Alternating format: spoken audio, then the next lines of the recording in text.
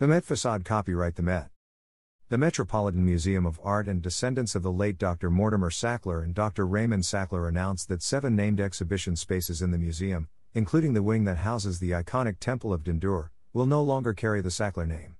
The museum and the families of Dr. Mortimer Sackler and Dr. Raymond Sackler have mutually agreed to take this action in order to allow the Met to further its core mission.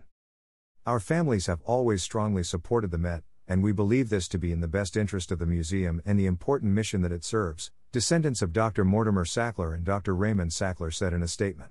The earliest of these gifts were made almost 50 years ago, and now we are passing the torch to others who might wish to step forward to support the museum. The Met has been built by the philanthropy of generations of donors, and the Sacklers have been among our most generous supporters, said Dan Weiss, President and CEO of the Met. This gracious gesture by the Sacklers aids the museum in continuing to serve this and future generations. We greatly appreciate it.